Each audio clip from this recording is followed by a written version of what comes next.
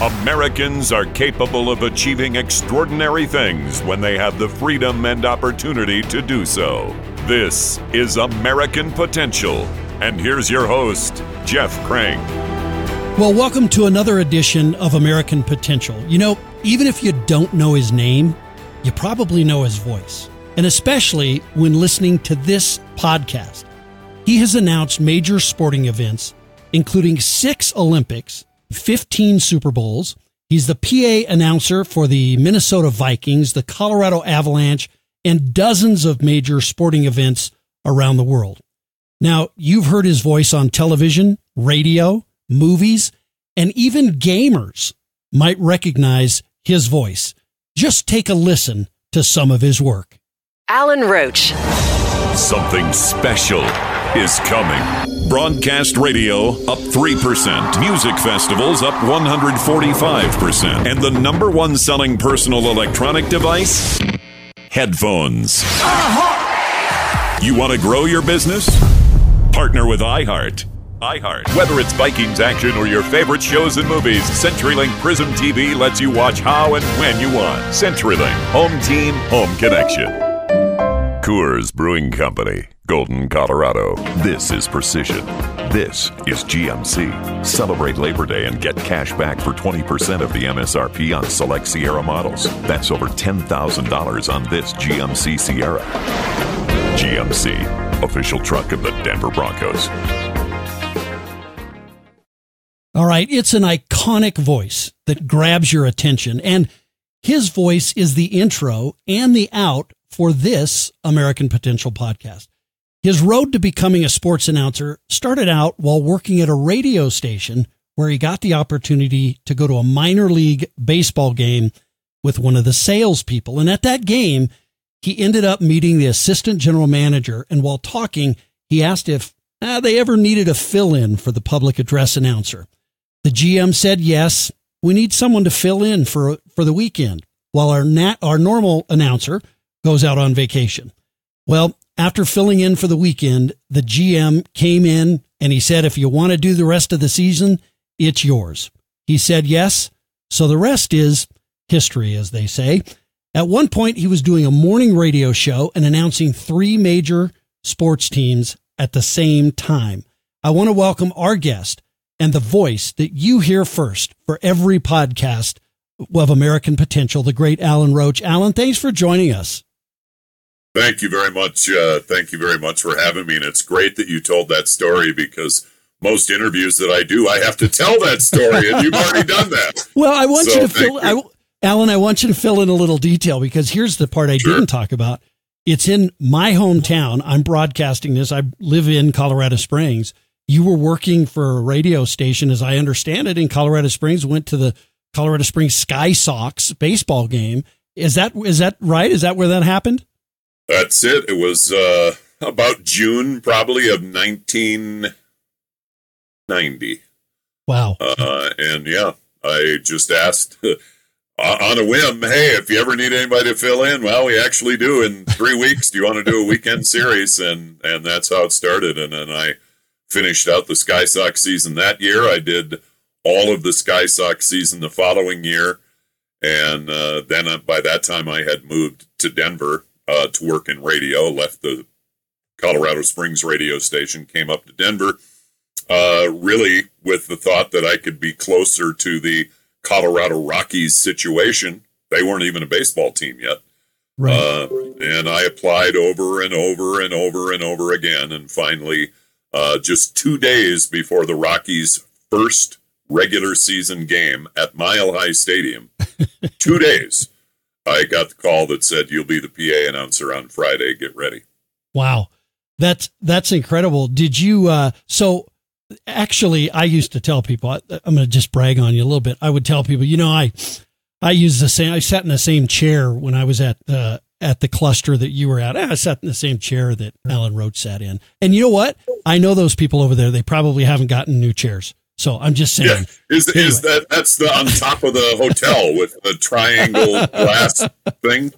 Well, It's not anymore, but it was at that time. Yep. They did move finally. But anyway, that's just a great a great story. And I think it's one of the reasons I wanted to tell this story is because I think people, this story is about breaking barriers, and that's really amazing. I mean, that's just, there's got to be kids out there who hear that story, want to be announcers. And I want to ask you a little bit about that too. But, people say I'm insane to use your voice for the intro. We've got your booming voice, then comes my puny voice.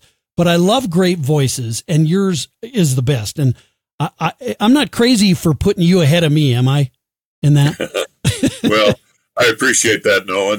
And my voices sometimes tend to be a dime a dozen. I get calls and texts quite frequently of people saying, "Hey, are you in Berlin announcing the Special Olympics today? Hey, are you back at the Rockies today? Hey, are you in Pittsburgh announcing the flower show?" No, I'm not. Just a dime a dozen voice is all it is. Yeah, I don't think so. So it's an amazing story, as I mentioned. Do you ever have kids? I'm a big Colorado Avalanche fan. I know they have like a kids' night where they have a kid come in and be the announcer. Yep. In fact, the one I heard this last year was incredible. You did a great job. Do you have kids that hear your story and kind of want to follow in your footsteps?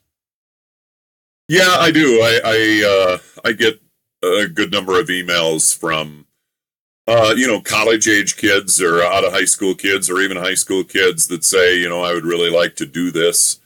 And I try and reach out and answer all of those emails. I think I, maybe have a 95% success rate in doing that. Sometimes it takes me weeks or even a month to get back to somebody, but I always like to write back.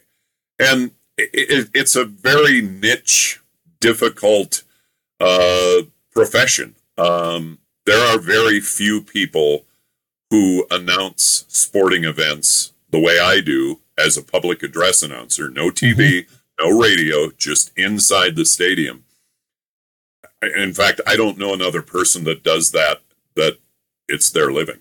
I've been very lucky, very blessed, and it all comes from contacts, and contacts lead to more contacts and doing a good job that I've been able to gather all of these great jobs. But most PA announcers have to have a real job. They're lawyers or work in Home Depot or work in a restaurant, and on the weekends they have to take days off from their regular job in order to go make $200 to announce a baseball game or a football game. Right. And that $200, even if you're announcing baseball and you make $200 a game, well, that only comes to $16,000 a season. That's not enough money to live on in the United States right now. So I'm very lucky, very blessed that I'm able to do this, and it's kind of the only thing that I do. And I explain that to people that reach out to me is, you're going to start out, and there's going to be years and years and years where it's difficult to keep this job because, like I said, you have to take time off from your real job in order to go to this job, which probably pays less than your real job. Right. Now, I want to explore this a little bit more, and we'll get into it a little bit more. But there's a big difference between what you do, say for a radio ad or a television ad, and a live sporting event. How did you learn the differences and the nuances there?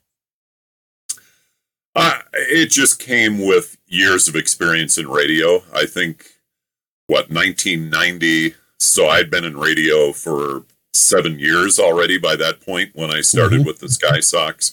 And back then in radio, there were many, many Saturdays and Sundays and Friday nights where your radio show was live somewhere. And you're doing live radio. And they come on and go, "Hey, hi, my name was Kelly O'Shea back then on radio. Hey, you're Kelly O'Shea. We're here at the Dublin House in Colorado Springs where they have beer specials today. Come on down, and if you come down in the next half hour, we've got some Sky Sox tickets to give away." And you do a minute-long spiel of just ad lib. And so that got me used to the being able to think on your feet kind of thing. And that's basically what PA announcing is. You're obviously following a script, following a format, following all the stuff that you need to do. But at the same time, you need to have that live mentality of when the light comes on, you need to talk. Yeah. What was it that made you want to try and be an announcer? I mean, obviously, did somebody come to you at a young age or when you were 18 or 15 or whatever and say, you know what? You have an amazing voice. Or because there's probably a lot of people who want to be an announcer, but maybe don't have the voice or the skills for it. You do. When did you decide that's kind of what you wanted to do? Well, and I heard the voice thing all the time as early as junior high school or like sophomore year. I started in radio.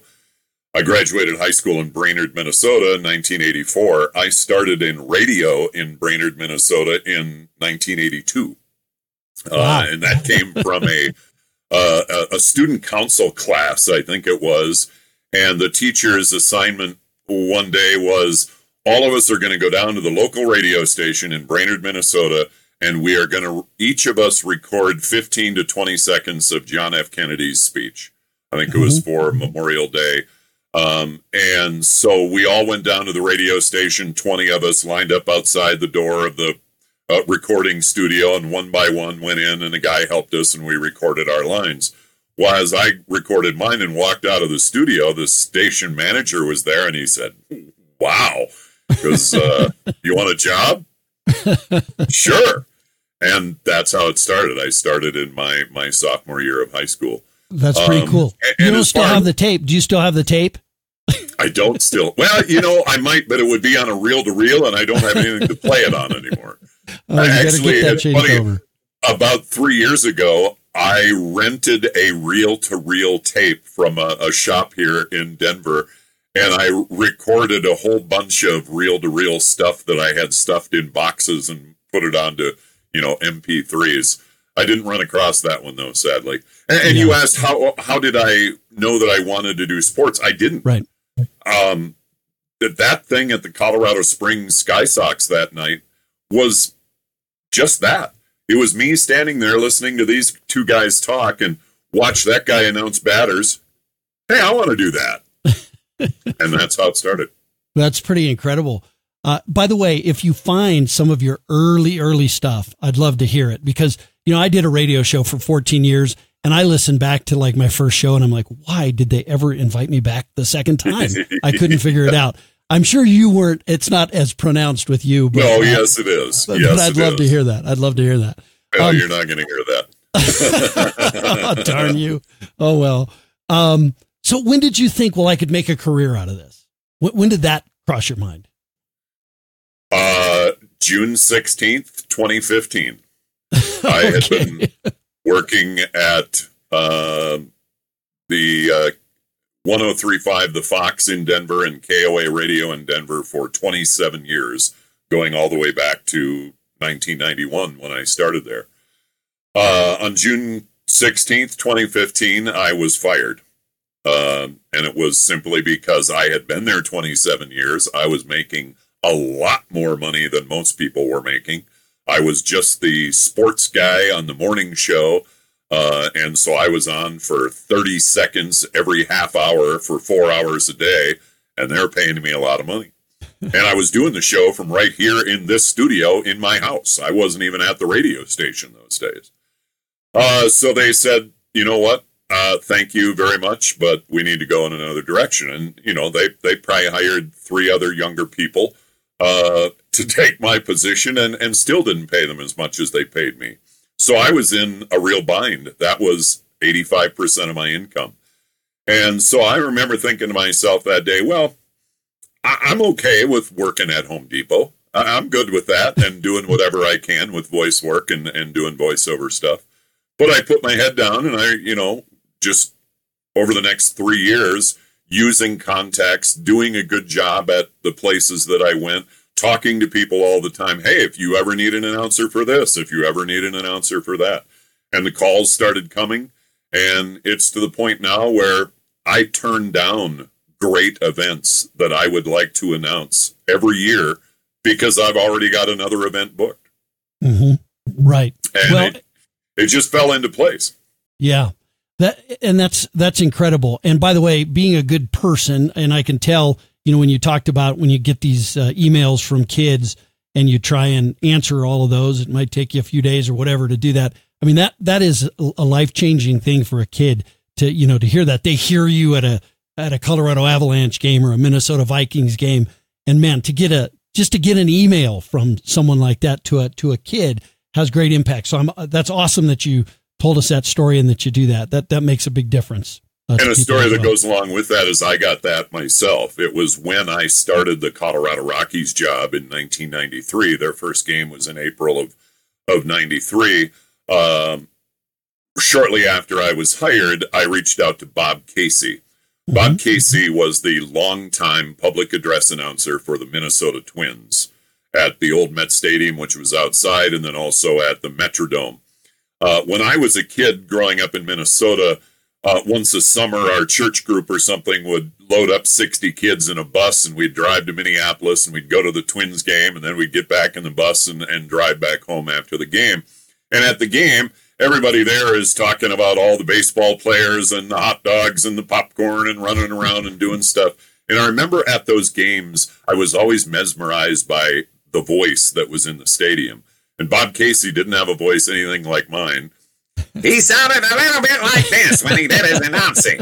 But it was still, he captivated everyone there. It was his audience. Right. And I would sit with my binoculars and try and find him. I never, ever did. It wasn't until they moved into the Metrodome that Bob Casey sat in a little glass window just behind home plate. So you could see him on TV every now and then.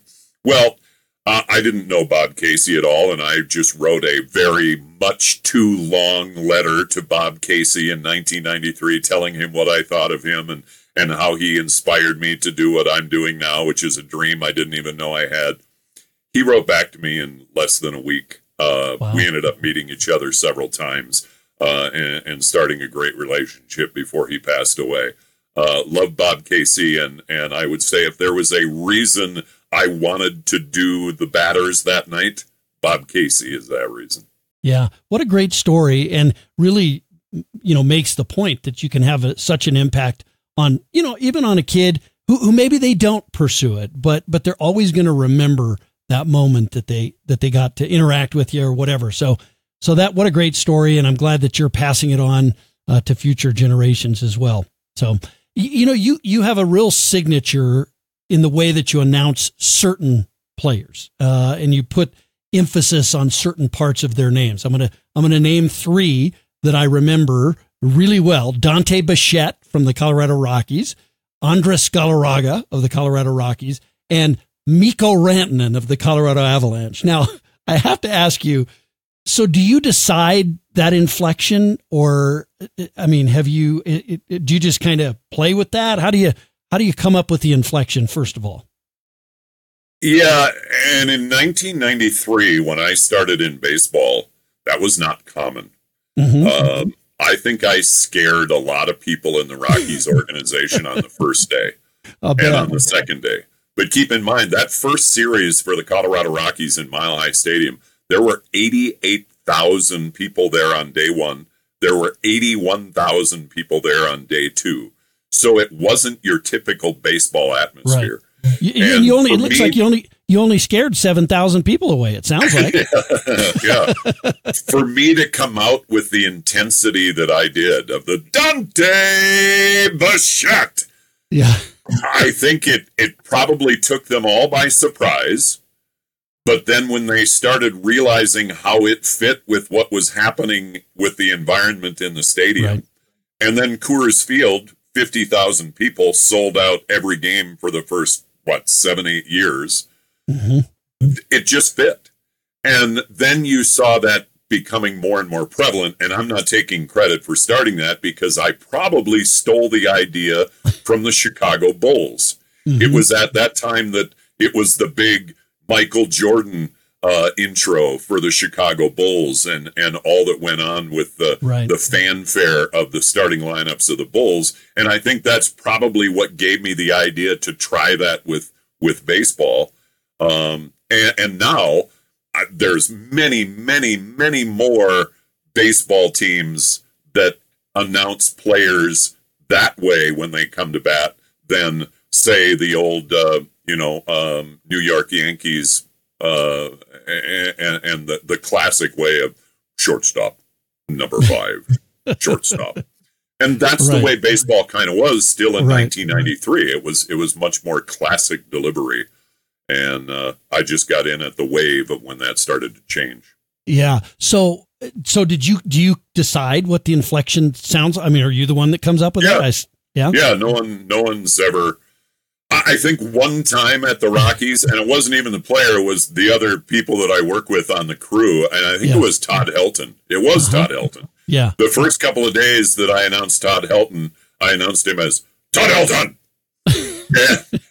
And everyone said, no, that doesn't sound good. Don't do that. I said, Todd Helton. It's like, no, don't do that. So I changed Todd Helton into whatever it became. But that's about the only time that I got negative feedback and changed a name because of it. Andres Galarraga? Give me an Andres Galarraga. Andres Galarraga. And here's a crazy story. In 1991, a year and a half before the Rockies ever played a baseball game, and in fact, before the expansion draft, before the Rockies had a manager, before they had anybody, I put together a mock lineup to send to the Rockies organization to tell them I wanted to be the PA announcer. And I just picked at random 9 names and a manager. Included in that list of names was Dante Bichette and Andres Galarraga. Wow. Only because they were cool names to say. And it was fun to say them. And I said them that way basically on the tape. And for Andres Galarraga and Dante Bichette to then be on the Rockies was that. I mean, it was meant to be. I had Pete Rose, by the way, as the manager. That part didn't happen. Oh, that didn't happen. Goodness, because Don Baylor was the guy. Well, yeah, but it sounds like the Monfort family must have taken your advice and said, hey, we better get Dante Bichette and Andres Galarraga. That's what it sounds like to me. Yeah, I don't think that played into it, but it all worked out in the end. Good. Okay, and the Colorado Avalanche, I know you are the PA announcer there. Love going to games, and I get sad when you're not the PA announcer at them. Occasionally you're not there, 1 or 2 games, but I've been to a few of those and they're not quite as fun. I'm just going to say right at the outset, who's your favorite Avalanche player to announce?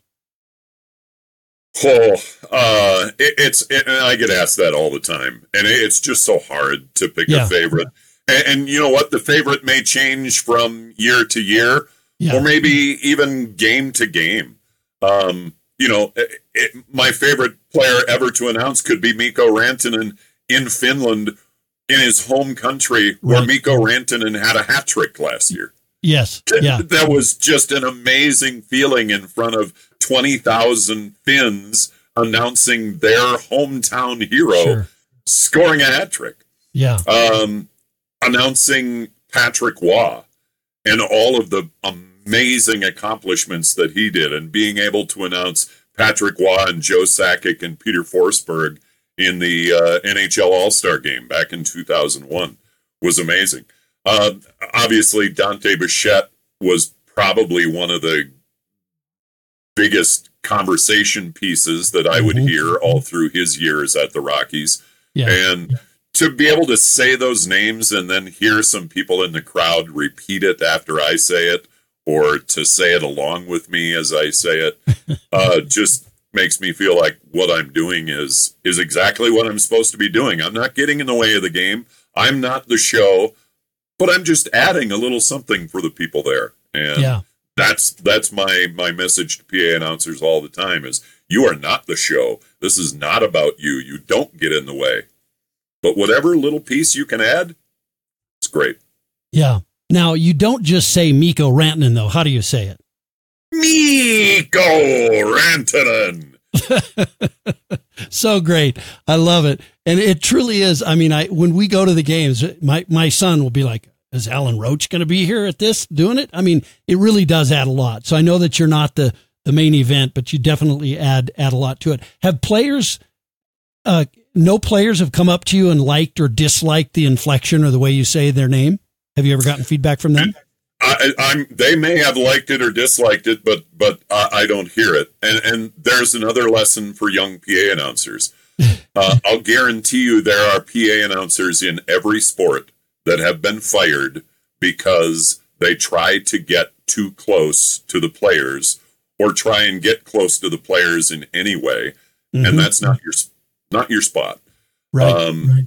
The entire time that I've worked with the Avalanche, the Rockies, the Broncos, anybody, I have never gone down to the field to talk to the players. I've never gone into the locker room to talk to the players. I've never stayed around after a game to talk to the players. It's not my place.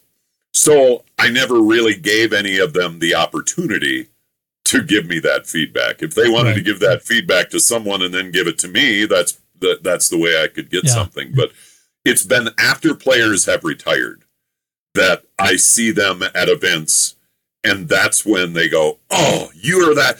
I love when you did this, and I really like when you did that, or it's great. And those names are Broncos and Rockies and Avalanche alike. Many former players who now I see at, events for the team. Now is when I get to hang out with them, and it's great. Yeah. And you used to be down, I know for the Avalanche, you told me that you used to be down right next to the ice.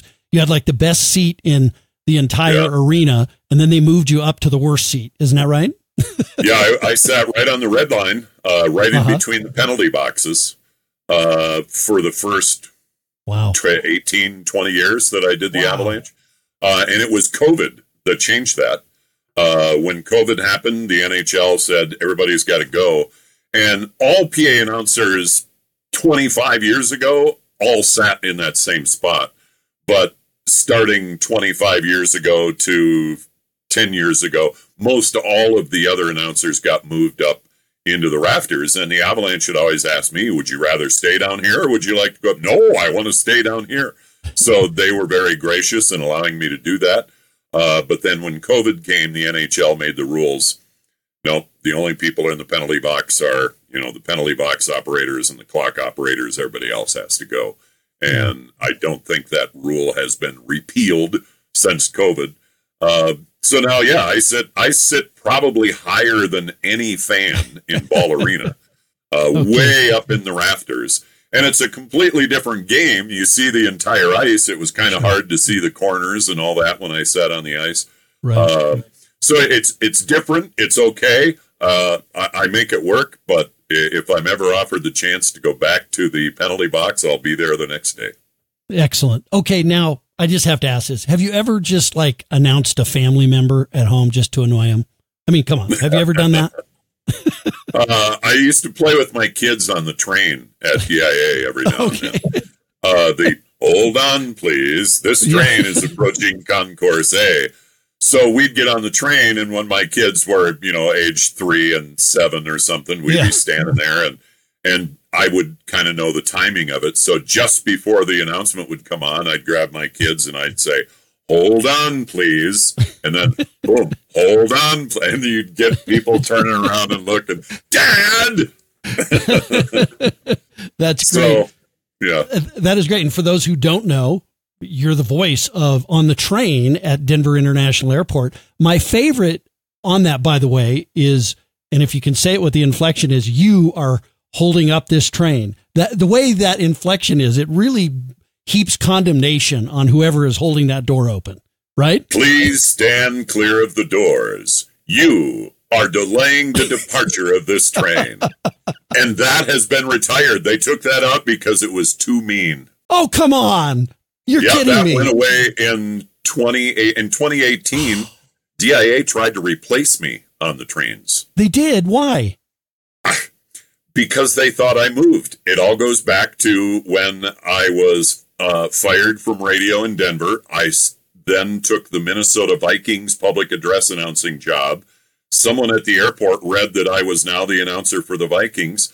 So they said, oh, Alan Roach doesn't live in Colorado anymore, so we're going to have a contest to see who's going to be on the trains to replace his voice.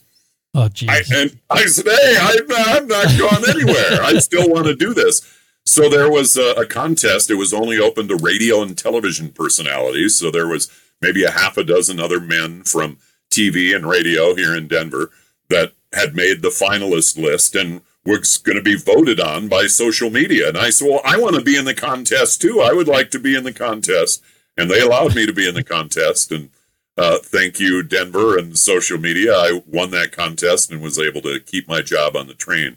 But Excellent. It was at that time then we re-recorded several announcements, and the "you are delaying the departure of this train" got tossed in the trash. Man, I love that. It wasn't mean at all. But it did get people to be like, "Oh, I guess I better get on or off this thing." It was awesome. So I did one time say to a guy who was getting on, and his backpack was got in the way, and so the doors couldn't open. "You are and I said, "I'm talking to you." Eyes got real big. I don't know if he even spoke English. He didn't say a word, but yeah. That's great. That's great. Are you ever in grocery stores? People recognize your voice in grocery stores? Does that ever happen to you? Yeah, and that started happening a long time ago, and I was always surprised, and it's flattering. I mean, it means that what I do makes an impression on people when they go to a sporting event, and that's meaningful. But it's not necessarily wanted. It's like you sometimes just kind of want to go to the grocery store and not be noticed. And then usually you get brought into a conversation. "Hey, are you this guy?" But it can be just the simple thing, sir, would, back when they used to have bags in grocery stores, "Would you like paper or plastic?" "Oh, plastic is fine." "Are you the Rockies guy?" And it was always amazing to me that out of 3 or 4 words, people could come up with that. And they still do today. You need to say, "You are delaying my departure from this store." Yeah. Oh, that's awesome. Final question for you. What's the most memorable event you've ever gotten to do? Yeah, and that's a question I can't answer either. I'll give you several answers. I've been so blessed to be a part of so many incredible events that people would one time in their lifetime dream of going to. And I get to go to them over and over and over again. The one that always pops to mind right at the top is Joe Sakic taking the Stanley Cup, turning around and handing it to Ray Bourque. It's one of the most iconic moments ever in hockey. Yeah. Also, another local one is Dante Bichette's 14th inning home run on the first major league game ever played in Coors Field. Yeah. It was probably 12:45 a.m., 14th inning, and Dante Bichette hits a home run. Right. Truly amazing. Yeah. In Russia, in the Olympics, USA played Russia. And this was in Russia, in front of 17,000 Russians. And it went into a shootout. And TJ Oshie took 7 penalty shots and finally ended up winning the game. And that was an amazing thing to be a part of, because if you've ever been in a building with 17,000 angry Russians, you'll remember that. I bet. And the list goes on. The greatest Super Bowl comeback ever. Tom Brady down 28-3 and coming back to win. I mean, so many great moments. Yeah. And you've done 15 Super Bowls, right? Yeah. That's amazing. That's incredible. And honestly, it's the inflection that you put on it. We were talking the other day, the way you read, "This is American potential." And just, it's the way that the inflection you put on the words, it just makes all the difference in the world.